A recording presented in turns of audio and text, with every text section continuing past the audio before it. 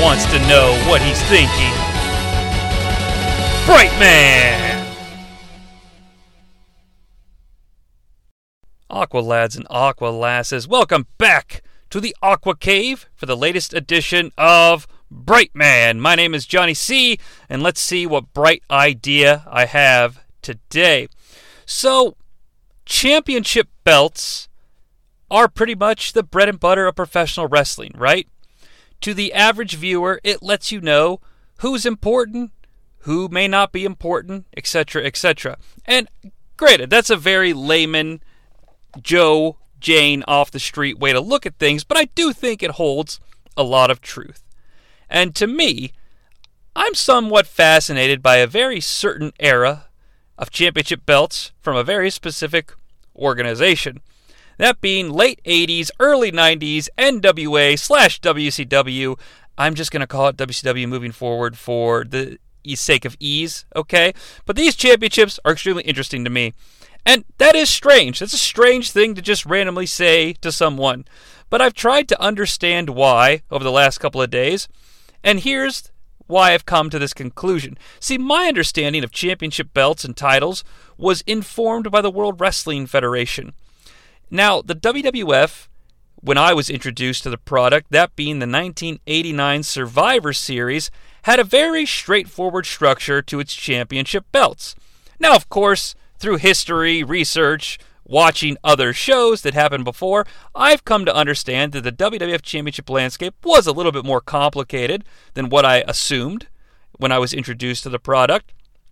But when I came into an understanding of the WWF, it was the World Wrestling Federation Champion, the Intercontinental Championship, and the Tag Team Championship. Okay? Now, I know that the Women's Championship was probably, technically, maybe still active at Survivor Series. I'm not quite sure. I didn't look it up. I know that there were Women's Tag Team Championships, and more interestingly to me, the King's Crown, which I have threatened in my mind to do a show on before, but I may not be able to dive in and dig up enough content. But by the time Savage was at the Survivor Series 89, the King's Crown was pretty much just integrated into a part of his gimmick and not so much a championship or an item that was defended. So one day, I'm flipping through channels, waiting for Superman 2 to start on probably like ABC or CBS or some fucking station, it doesn't matter. But the TV guide told me that Superman 2 was going to start at X time, and I was going to watch it, by God. However, when Superman 2 was supposed to come on, I was actually exposed to World Championship Wrestling for the very first time. First of all, I'm blown away. There's more wrestling? Second, I wasn't quite sure that I wasn't watching Superman 2 because Lex Luger was wrestling, and I thought for sure that they said his name was Lex Luthor. So there is some brand synergy there. But the moral of this whole gag is that by the time I would have been cognizant of both organizations existing and understanding who the babyfaces were, who the heels were, just having my head wrapped around the product, these are the championships that the WCW had at their disposal. The WCW champion, the United States champion, the world's television champion, the WCW World's Light Heavyweight Champion. Did Jim Ross just name these things? Seriously. The WCW Tag Team Champions and the WCW United States Tag Team Champions. Not to mention that they had a fucking top 10 ranking system as well. And I realize that all these championships weren't active on that fateful day I tuned in to watch Superman 2, but I'm just trying to simplify things and share a little personal experience. Now, these championships and the structure do make sense to me now as an adult in retrospect. It's really not that complicated. Except for the TV title. Like, I get the TV title, I really do. I understand the reason it existed. You had to have your weekly television mean something. And having a guaranteed television title match on each taping or whatever seems like a good hook, and it makes a whole lot of sense, to be honest with you.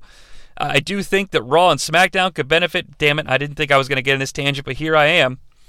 Why not just make Roman Reigns the champion of the entire WWE? One giant fucking belt. And then have the Raw and SmackDown's women champions do a unification match, and whoever wins is the WWE Women's Champion. Pure, simple, that's it.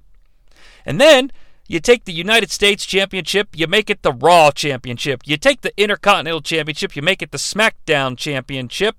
And you do the same thing with the tags. You have one, so I guess it would be the Usos right now.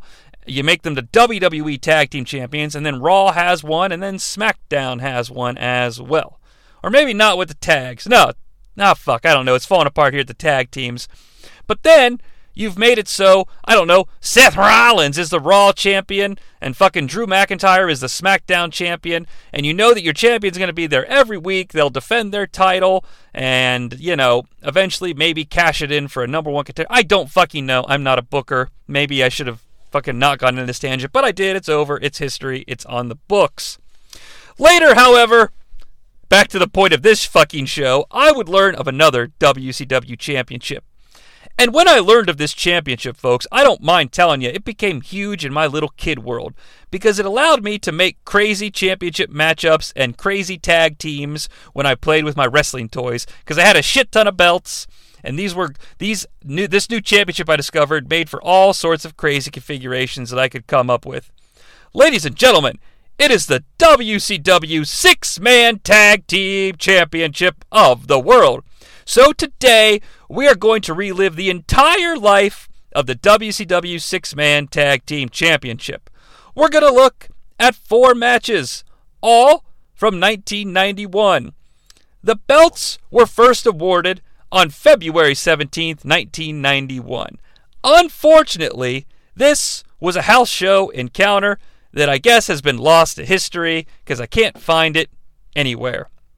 During this house show, the Junkyard Dog, one half of the Rock and Roll Express, Ricky Morton, and former NWA champion for 1 week, Wildfire Tommy Rich, defeated Buddy Landel, Heroes of Wrestling's Dutch Mantel, and the mysterious Dr. X, who was later revealed to be a Wesleyan University college student named Ted Mosby. And the babyfaces, that being the JYD and his buddies, became the inaugural WCW 6-Man Tag Team Champions. Now, folks, I don't mind telling you that I see/have some problems with this championship right away. You want to talk about makeshift tag teams. Okay, if you thought Test and D'Lo Brown was the most makeshift tag team of all time, well, guess what? They have been usurped at the top of the mountain by that first 6-Man Tag Team Championship group that I just named. There's absolutely zero brand synergy here, folks. The JYD has come off a 1990 that saw him one member of the Dudes with Attitudes with Sting and the Steiners, and he had gotten some championship shots against Flair like a Clash. Ricky Morton is one half of a tag team, being the Rock and Roll Express, and at this time, famously, Robert Gibson is injured, so he's got nothing else to do. Wildfire Tommy Rich is fucking Wildfire Tommy Rich. I mean, I expect to see this guy come out first on Pro, Saturday Night, or Clash of the Champions, or maybe second, and that's about it. Has anyone lived off of a random World Championship title reign longer than Wildfire Tommy Rich? I mean, is there a modern equivalent? I mean, I guess you could say like your Jinder Mahals, who only had like one reign. It was longer than a week, though. I mean, seriously, is there any WWF counterpoint to this? I mean, Yoko was more of an angle because of the shortness, and I guess Taker only had a couple days this Tuesday when there was no way out of Texas. But I don't know. Undertaker went on, though, to be like a fucking global megastar, and Yokozuna went on to have actual title reigns as well. So is there a modern-day Wildfire Tommy Rich? Hit me up on Twitter at the Jonnie Sea. Let me know what you think. That's just off the top of my head. If you don't think anything about it, don't worry about it. You're better off spending your days thinking about more important things than Wildfire Tommy Rich. The heels, to the best of my knowledge, don't have a goddamn anything to do with fucking anything. And the ultimate letdown here, like I said, is that I can't watch this match to figure out if there was any sort of cohesiveness to the bad guys or what have you.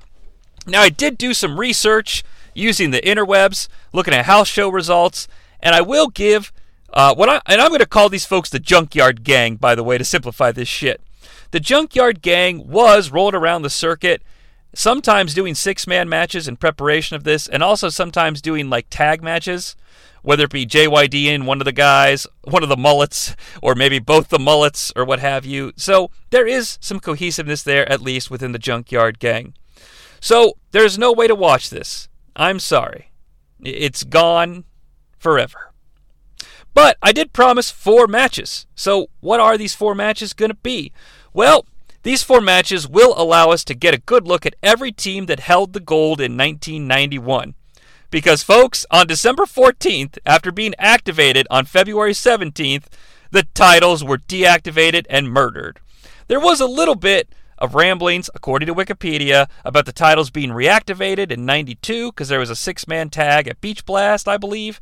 But you can research that on your own. It didn't actually fucking happen. Of course, we have Trios champs in AEW now, so at least I guess that could be the long-lost descendant. So the first match we're going to take a look at will involve the first champions, and it will, like I said, we're going to call them the Junkyard Gang, and it's a defense of the championships, a successful title defense, spoiler alert, because these guys showed up at Wrestle War 91 just a couple of weeks later, or God, just a week later, I think, if you do the math, and this will mark the only time the belts are defended on a WCW pay-per-view, right after they were created, so I guess they lost steam pretty fucking quickly. Our next 3 matches will encompass every time the title changed hands, because there are 4 teams to have held the gold. The inaugural, and then the 3 matches we watch after, will allow us to see each team that won the gold. All right? A lot of title changes, actually, for a short lifespan, if you think about it that way. So what we're going to do is we're going to watch each match. I'm going to give you the highlights, and I'm going to give you a match grade at the end of each match, okay? We're going to see how well these matches held up. I'm going to use my traditional/typical scale, 2.5 stars as your baseline, and you're either going to lose stars or gain stars from that. So, if that sounds like interesting, let's dive in to the Sinister 6-man Tag Team Championships of the World. Chapter 1. I don't want a large farva. I want a goddamn liter of cola. So, like I said, it's February 24th, 1991, at the Veterans Memorial Coliseum in Phoenix, Arizona. It's the opening contest of Wrestle War 91, featuring Sid almost killing Brian Pillman in War Games. Jim Ross and Dusty Rhodes are going to be on the call. Dusty Rhodes is fresh into WCW, hot on the tails of losing to Ted DiBiase and Virgil, and I mean really fresh, like he just lost to them with his tag team partner, if you will, the natural of the world, Dustin Rhodes, at the Royal Rumble 1991. AquaCave favorite Gary Michael Capetta, thanks for joining us here in the AquaCave to introduce the tag teams on our opening contest. You're welcome, Johnny. The first contest in Wrestle War 91 is for the WCW 6-man Tag Team Championships. It is set for 1 fall. Introducing Team Number 1. Yes! Thank you for saying Team Number 1, Gary. You're welcome. Total combined weight, 760 pounds. Ladies and gentlemen, Sergeant Buddy Lee Parker, Lieutenant James Earl Wright, collectively known as the State Patrol. Their tag team partner from Kansas City, Big Cat. So a couple of notes here on our first team.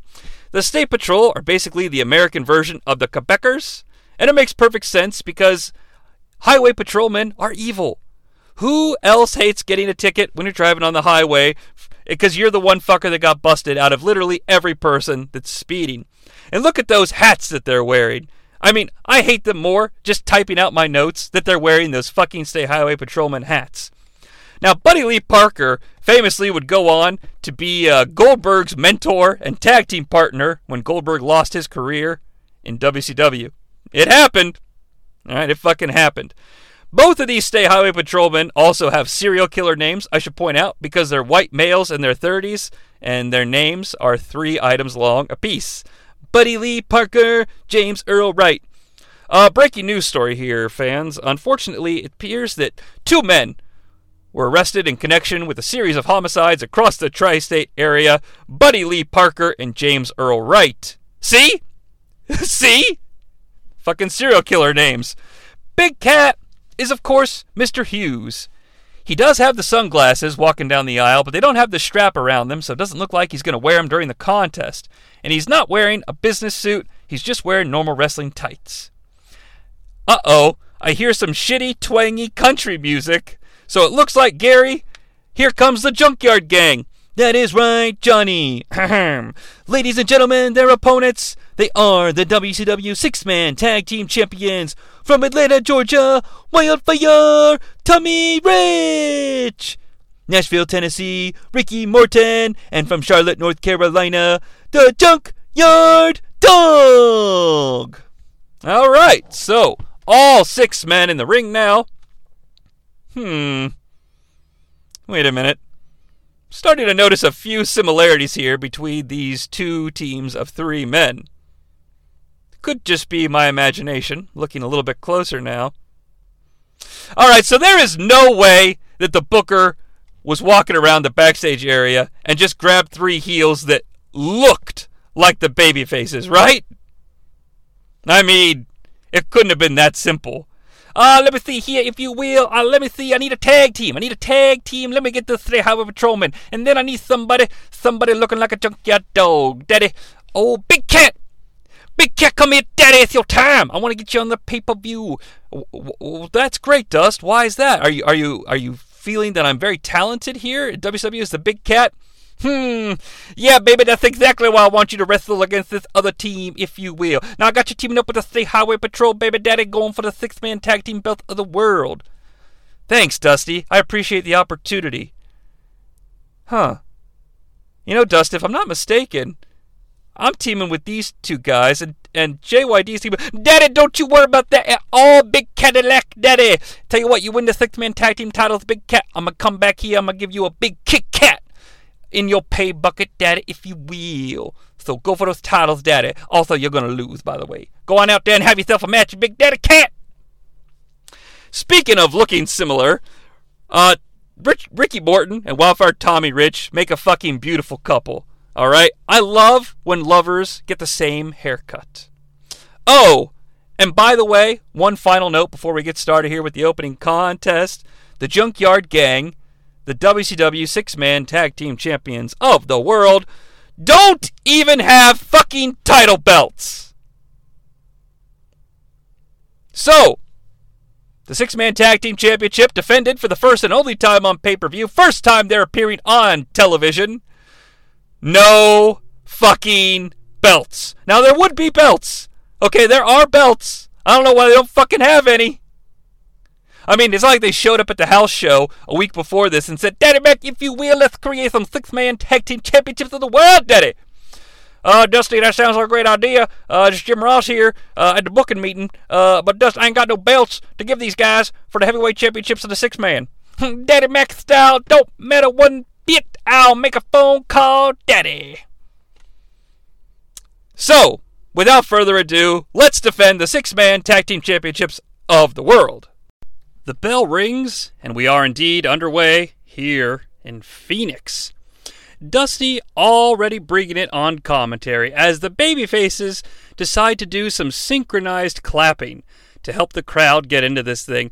Well, I tell you what, Jimbo, I know that one thing about the Junkyard Dog and Tommy Rich and Ricky Morton. They loaded, Daddy. They ready to fight. It's on. The heat is on. And if these State Patrol boys with that Big Cat want to make any moves for the title, they're going to have to get there early because we all fired up here tonight, Daddy. JYD and the Big Cat start. Both apparently played pro and college football. 2 rings here tonight, by the way, because it's War Games. JR calls this show a tremendous opportunity for the fans here tonight. All right. Folks, JR in his rookie year here, apparently. The Battle Cat, Jesus Christ, the Big Cat tags out, so of course, the JYD tags out. Ricky Morton does some arm drags to Lieutenant Wright. JR calls Morton the head of the gang, or the heart of the gang, because he's a tag team guy. I guess that kind of makes sense. Wildfire Tommy Rich in now, and of course, Dusty makes note that he's a former world champion, baby. The match, thus far, has been all arm drags. Dusty claims he heard that the State Patrol are former patrolmen because they were, quote, arresting people at will, daddy. So now, unfortunately, this heel team makes a bit more sense, if you will. And now, folks, we're back to arm drags. Seriously, take a shot for every arm drag and you're drunk 2 minutes into this match. 3 minutes in, and you need yourself a doctor. JYD is back in now, though, so hopefully your liver will get a little bit of a break from those shots. Get on with it, dog! Go on with it, daddy!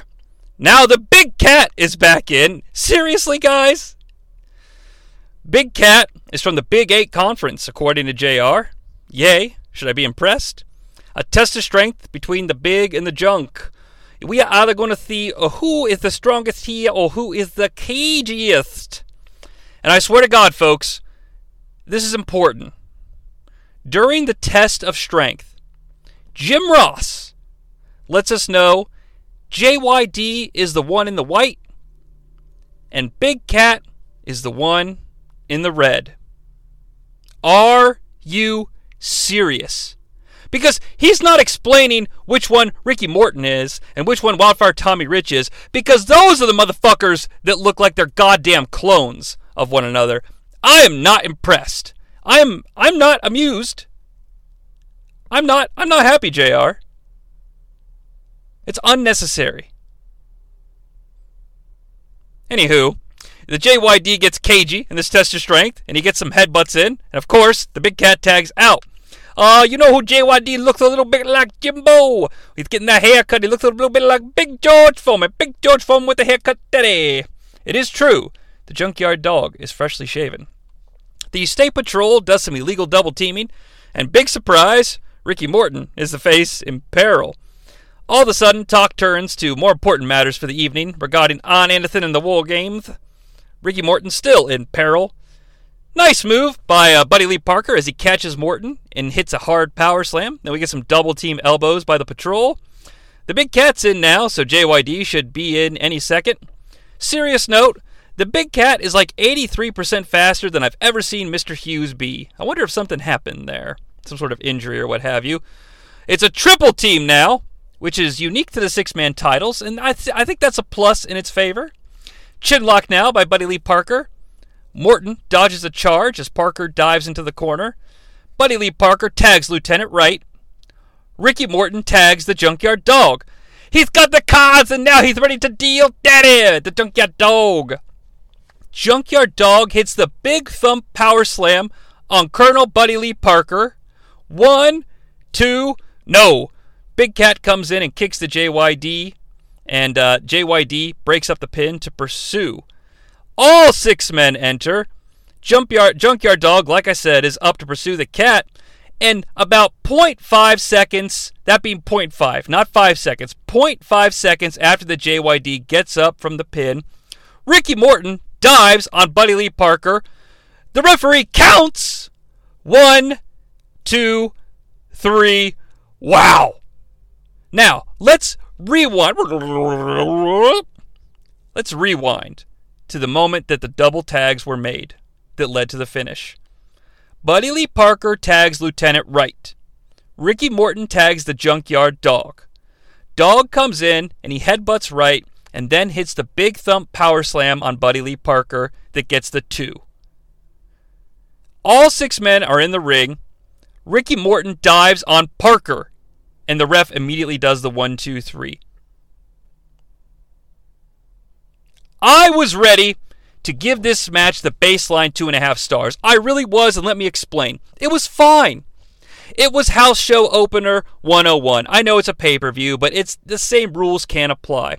And one thing I like about 6-man tag team combinations, especially in the opening slot of a match card, is it allows the audience to see a lot of different combinations working together. It seems like a no-brainer for easy entertainment. You add in the fact that Ricky Morton is usually popular and reliable in the ring enough. Junkyard Dog is always super over. And this seems like easy peasy, lemon squeezy.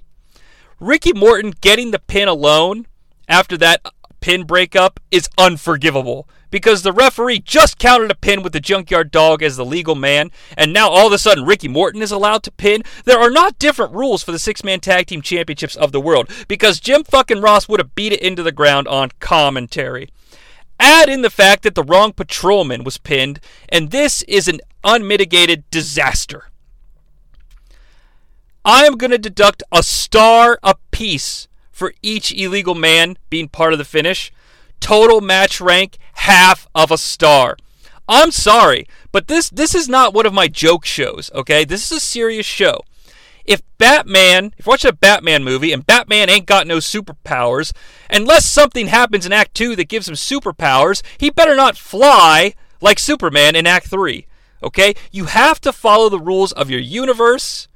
DC, Marvel, WWE, okay, that's a bad joke, but you have to follow the fucking rules of your entertainment, okay? Like, you have to do that. It's fundamental shit. Come up with a different finish. What a stupid fucking fuck up. The Junkyard Gang, I gotta tell you guys, you are putting a very bad taste in my mouth in regards to this six-man tag team championship configuration. Chapter 2. Fans, this match is for WCW six-man handicap tag team world championship of the world. Yes, folks, that chapter title was indeed accurate. It's time to transport to the main event, June 30th, 1991. Dangerously close to the historic worst pay-per-view of all time, that being the Great American Bash 1991. JR and Missy Hyatt are in the studio, and they introduce this matchup, and they spoil it right away. They let us know that Ricky Morton, now known as Richard Morton of the York Foundation, bailed on not only the Rock and Roll Express, but also the Junkyard Gang as well. Alexander York had him give up his third of the gold and refused to participate in this encounter. Missy Hyatt gets all pissed off about this. She's like, "Oh, I don't like that Alexander York did that. I'm not going to invite her to lunch anymore." JR's like, "Let's head to the arena." And so we head to the arena for a six-man tag team championship match that is also a handicap match. Now, in this tiny arena, there are no entrances, and we open with a camera shot square on the visage of Big Daddy Dink, looking like a broke-ass biker. Jim Ross calls him WCW's answer to Sam Kinison. To me, he's the answer to the question, why doesn't Vince McMahon take WCW seriously as competition? Now, I will say, all the championship belts that represent the six-man tag team championship of the world are present, including Richard Morton's. I don't know how the babyfaces got the third belt back, but at least they're front, center, and present for this matchup. The Freebirds, that being Michael P.S. Hayes, Jimmy Jam Garvin, and Bad Street, make up the opponents. Bad Street this go-around is in a purple unicorn-shaped mask, so good for him. The bell rings. We are underway. It's Wildfire Tommy Rich and Michael P.S. Hayes to start. Jim Ross gives us a unique peek into the WCW rulebook, and I quote, unfortunately, the rulebook does state that unless given sufficient notice by the champions, and it has to be agreed upon by the challengers, you cannot substitute in a championship matchup. The Birds are double-teaming Wildfire Tommy Rich early. Junkyard Dog gets a blind tag and takes out both of the fabulous Freebirds and focuses on Jimmy Jam Garvin. Wildfire Tommy Rich stays in the ring, though, and takes on Michael P.S. Hayes. It should be noted, the Junkyard Dog and Jimmy Jam Garvin are the legal combatants. Bad Street comes into the ring, kicks the Junkyard Dog. The Junkyard Dog crouches over in pain. Garvin and Bad Street hit a double DDT on the Junkyard Dog. Jimmy Jam Garvin covers. 1, 2, 3. What? Wow. Less than 2 minutes long, and the Junkyard Dog took the pin. I was not expecting to see that. I thought for sure that one of the best parts of Wildfire Tommy Rich being in here was that he's the easy man to eat the fall. JR on commentary, of course, blames Richard Morton for all of this. He says it was basically 5-on-2 because he's counting Big Daddy Dink. And Jim Ross is also calling this thing solo, like he's Joey Styles. Good for you, JR. Way to get in those reps. We get a replay of the vicious double DDT assault. And Jim Ross says the Fabulous Freebirds are now both the United States Tag Team Champions and the World Tag Team Champions. Because, it's the same thing, really. It is the World 6-Man Tag Team Champions, so he's not wrong, but he's fucking wrong. This isn't even a match. I don't know what to do here. There's no way in hell I'm giving this 2.5. I'll give this 1 to be nice, I guess. It's more of an angle to get the belts off since Morton is a heel now. But folks, Jesus Christ, the 6-man tag team titles have really lost a bit of their luster here early on in their existence. But I have hope that WCW will rebound from this and they'll find a hot babyface trio or a faction or a configuration that makes complete logistical sense, make them the champs, and we'll get this thing back on track. Chapter 3. This shit does not get back on track. It's August 24th, 1991, and we're here for Worldwide Wrestling. Tony Schiavone and Magnum TA are standing in front of a green screen crowd. Alright, they let us know that we need to make sure to book a cabin for the WCW Bruise Cruise. Now fans, I gotta warn you, I advise against this. You run the risk of the Young Pistols and Cactus Jack potentially planting a bomb on the cruise, and if they do plant that bomb, your only hope is that Sting can defuse it before time runs out. For more information on that crazy scenario, check out issue 3 of Marvel's WCW comic book series. They do tell us, though, that our big 6-man title match is underway, so let's get down to the ring. Luckily, they're a little bit wrong. The match proper hasn't started, but the entrances are complete. So once again, the 6-man titles getting the movie star treatment here from WCW. It's the Freebirds and Bad Street, our champions, defending against the trio that makes complete sense. They call him a natural as can be, the natural Dustin Rhodes, the Z-Man, and Big Josh. Fuck me sideways. It's gotta be the most random assortment of babyfaces ever. Well, it's the Big Josh that really throws me off. So, we had the junk. I'm going to call these guys the Z-Men for short because it's dangerously close to X-Men. And I like that. The bell rings and we are underway. It is confirmed that the championship belts are present for this match. Tony also says it's the featured match of the week. So, okay, that's some good stuff going here. Big Josh and Jimmy Garvin start. Magnum TA calls Big Josh and Bad Street unknown powers in this match. I guess that's the opposite of the Allied powers, maybe? Big Josh hits a drop kick, and Tony acts like he just cured cancer. Is Big Josh supposed to be some sort of Eugene character? I don't know, but if he was in 1999 WWF, Concrete Man's Vince McMahon would call him the Big Log Man from the Northwest. He's definitely not clowning around. Big Josh gets both birds down and carefully walks over both of them like he's crossing a log bridge. Magnum TA calls it the Big Log Roll. Bad Street and the Natural now, and the pace quickens. Dustin elbows all three heels. Michael P.S. Hayes now, and he's decided to dance. Jimmy Jam Garvin cheap shots Dustin Rhodes. Rhodes is outside now, and he's getting double-teamed as the babyfaces accidentally distract the ref. Dustin Rhodes is indeed your face in peril. Tony makes a call on commentary and correctly identifies that the Fabulous Freebirds are the U.S. and 6-man tag team champions. The match is very fast-paced, I will say that, and it is pretty entertaining, so good for them.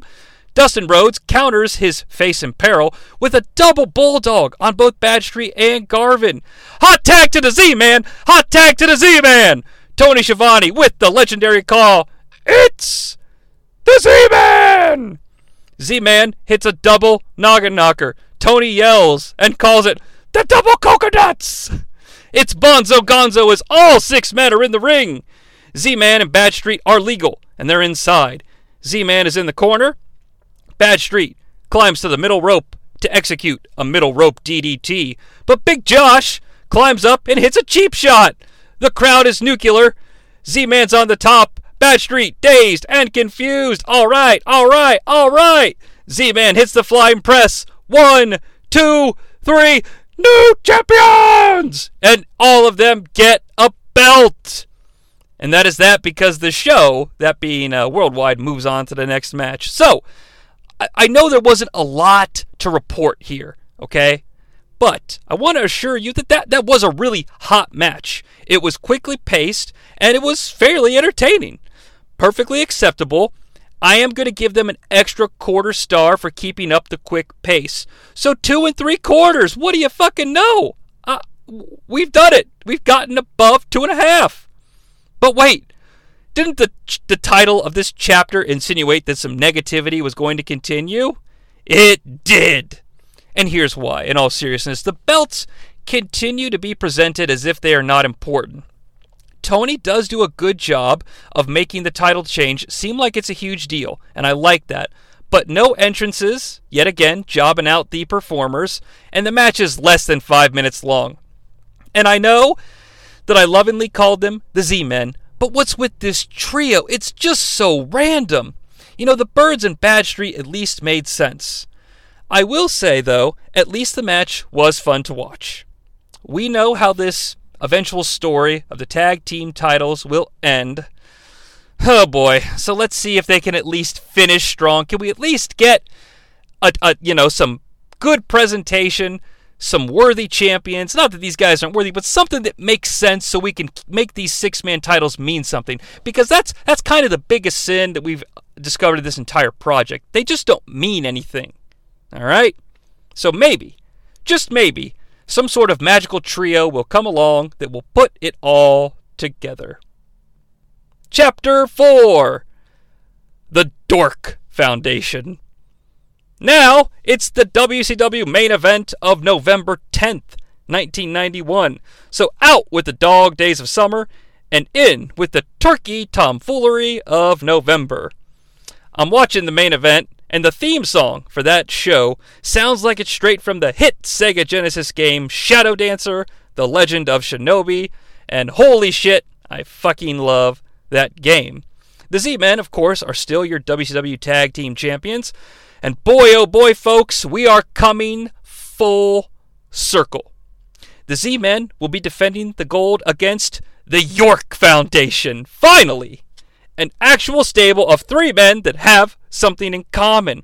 And I said full circle. What does that mean? The York Foundation, of course, composed of Terrence Taylor, former 6-man tag team champion Richard Morton, and former 6-man tag team champion Thomas Rich, the computerized team of the 90s.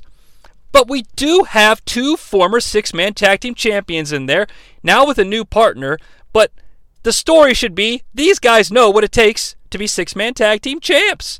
And it's nice of Thomas Rich to have forgiven Richard Morton as well. The York Foundation comes to the ring with their awesome Dallas ripoff music. Love it, love it, love it. But why is Wildfire Thomas Rich still dressing like a cowboy?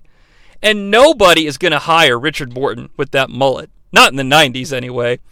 Morton forgets that he's a heel, and he does a Rock and Roll Express fist pump when Gary Michael Capetta says his name. Well, folks, here comes the Z-Men with a nice, fantastic WCW variant of money for nothing and the chicks for free. And they have the belts! So we've got entrances for both and championship belts. We're already in the best position we've been thus far. Dustin Rhodes has an insane 1990s jacket with a 42 ball on the back as opposed to like an 8 ball. And Tony, on commentary, is flying solo. He mentions it's a return match from last week, and fans, I am not going back to watch it, so oh well. It looks like Richard Morton is going to be wrestling with chaps on. I guess those are business casual chaps, I suppose. But the bell rings and we're underway. Z-Man and Morton start. We get classic 6-man tag team arm drags. Tony makes a bold claim that many people believe the Z-Man will soon become the WCW World Heavyweight Champion. Tony is so fucking lucky that Jesse isn't sitting there next to him because Lord knows what types of shit he would give him. Well, you know, the Z-Man's fit to be Mr. Minnesota, Tony, but I don't know about WCW Champion. You think Lois wishes she could fuck a former Mr. Minnesota, Tony? I'm looking at you. You look like a former Mr. Rhode Island, 'cause it's a tiny state. I hear you got a tiny cock, Tony. Is that true? Anyway, a Lou Thesz press by the Z-Man gets a 2 count. Rhodes and Taylor are in as illegal men now, and they slow this bad boy down. Dustin works the Rooster's arm. Tony notes that Alexandra York has her laptop closed, so the computerized strategy of the match must have been decided before the contest began. Tony then wonders aloud if the computer affects the match at all. Wildfire, Thomas Rich in now, Big Josh in now as well. Tony starts promoting himself on the WCW hotline in the third person, saying shit like, well, fans, great new options on the hotline. The Tony Schiavone Show featuring Tony Schiavone. That's me. It's pretty great. Big Josh hits a staple of Starman here in the AquaCave with Armbar. Tony now promoting trivia questions and hot tips of the week on the hotline. Big Josh and Tommy Rich are really bringing it here for this match, fans, because we get more 1-900 numbers shilling, indicating that Tony had the Yorks on for an interview. So check that out, I suppose. When are those hotline things going to be released to the masses? People would pay for audio files like that. Just putting that out there, folks. Big Josh is tagged out, so the match gets a lot better. Dustin Rhodes and the Rooster, that being Terrence Taylor, working it now. Dustin gets tossed outside the ring in York Foundation territory, and it's a patented 6-man beatdown. Dustin Rhodes recovers, makes a hot tag to the Z-Man, but the Z-Man is automatically in peril. A future world champ, indeed, Tony. Tony calls a neckbreaker that move. Z-Man is still in peril, but no, a belly to back puts both Z-Man and Terrence Taylor down on the mat. The Z-Man, though, makes a foolish mistake. He doesn't tag. He goes for an Ultimate Warrior splash, but eats the knees of the computerized man of the chicken coop. Double hot tags. Big Josh is in. Wildfire Thomas Rich in as well. Josh is fighting with all 3 of the Yorksters, and chaos ensues. Each man finds someone to fight with, but Big Josh is suddenly in the ring alone with Terrence Taylor and Wildfire Tommy Rich. Taylor has the computer. Rich is holding Big Josh. Big Josh ducks, and Terrence Taylor makes Thomas Rich eat the computerized computer of the 90s. Tommy Rich bleeds! Good God! Thomas Rich is bleeding for the 6-man tag team championships of the world! Seriously! He's fucking bleeding! Big Josh is concerned that his former friend Thomas Rich, which Tony has put over on commentary before this event, is bleeding, and Big Josh is worried about him, so he goes to check on him. The computerized man sneaks in with the computerized computer, nails Big Josh. Thomas Rich, the legal man, thank God, makes the cover. 1, 2, 3, new champions! The Yorks celebrate. Thomas Rich is still bleeding for our sport and for our entertainment here on the WCW main event. The show goes to a commercial, and the curtain closes on the 6-man tag team gold. The match was good enough. Basic 6-man formula. Nothing to write home about in a good way, but nothing to complain about in a bad way. It was slow when you expected, good when you expected. I'm going to go your baseline 2.5. The York Foundation rides into the sunset, and so do the WCW 6-man tag team championships. Allegedly one of the belts, at least, in Tony Schiavone's attic. So I don't know. This final 6-man tag team title change did get a little bit of a boost in the presentation. This last match was about 9 minutes long. We did get full entrances with music, and the belts were present. Now look, yes, it's silly to note those things as positive, but let's not forget how we started this journey, okay? That's why those little things matter. Plus, an actual trio finally has the gold, and we got blood on WCW Weekly Television? I mean, it seems like the titles are really in a better spot, heading upwards from where they've been this entire time. But of course, this didn't end up being the first step in the right direction. It was the last hurrah. And speaking of last hurrahs, that is going to conclude our deep dive into the WCW 6-man Tag Team Championship belts. Clearly, And I say this as a person with red hair, clearly the red-headed stepchild of WCW titles. I mean, I think the Cruiserweight Tag Team Championships at least get remembered better than these. If for nothing else, there were only like 2 matches, they were decent, and they were featured on the very last Nitro. So, I was going to say all's well that ends well, but how about all ends that ends, I suppose. I can't think of anything funnier or more entertaining. But if you want to talk about things that are entertaining, I want to do a really cheap shill here for you folks. I hope you've enjoyed this program, Brightman, here on the AquaCave. But since we're in the Halloween season, I want to let you know that we're going to have a few more frequent drops on the AquaCave Podcast feed. It's our new show that's a limited show running up until Halloween called Reading Canebo, where we actually read the fantastic novelization of the backstory of the Kane, Undertaker, and Paul Bearer characters. So back in the early 2000s, the WWF commissioned a guy to write a book that would make Kane, Undertaker, and Paul Bearer make sense as if they were actually like characters that, were once kids and had lives and decided to become Kane and the Undertaker and really were half-brothers, and Paul Bearer really fucked Kane's mom. And it's ridiculous, and it talks about it as it's serious, as if it was serious and really happening. And I do read the chapters, which is why we call it Reading Canebo. I mean, it's a fun throwback, nostalgic title.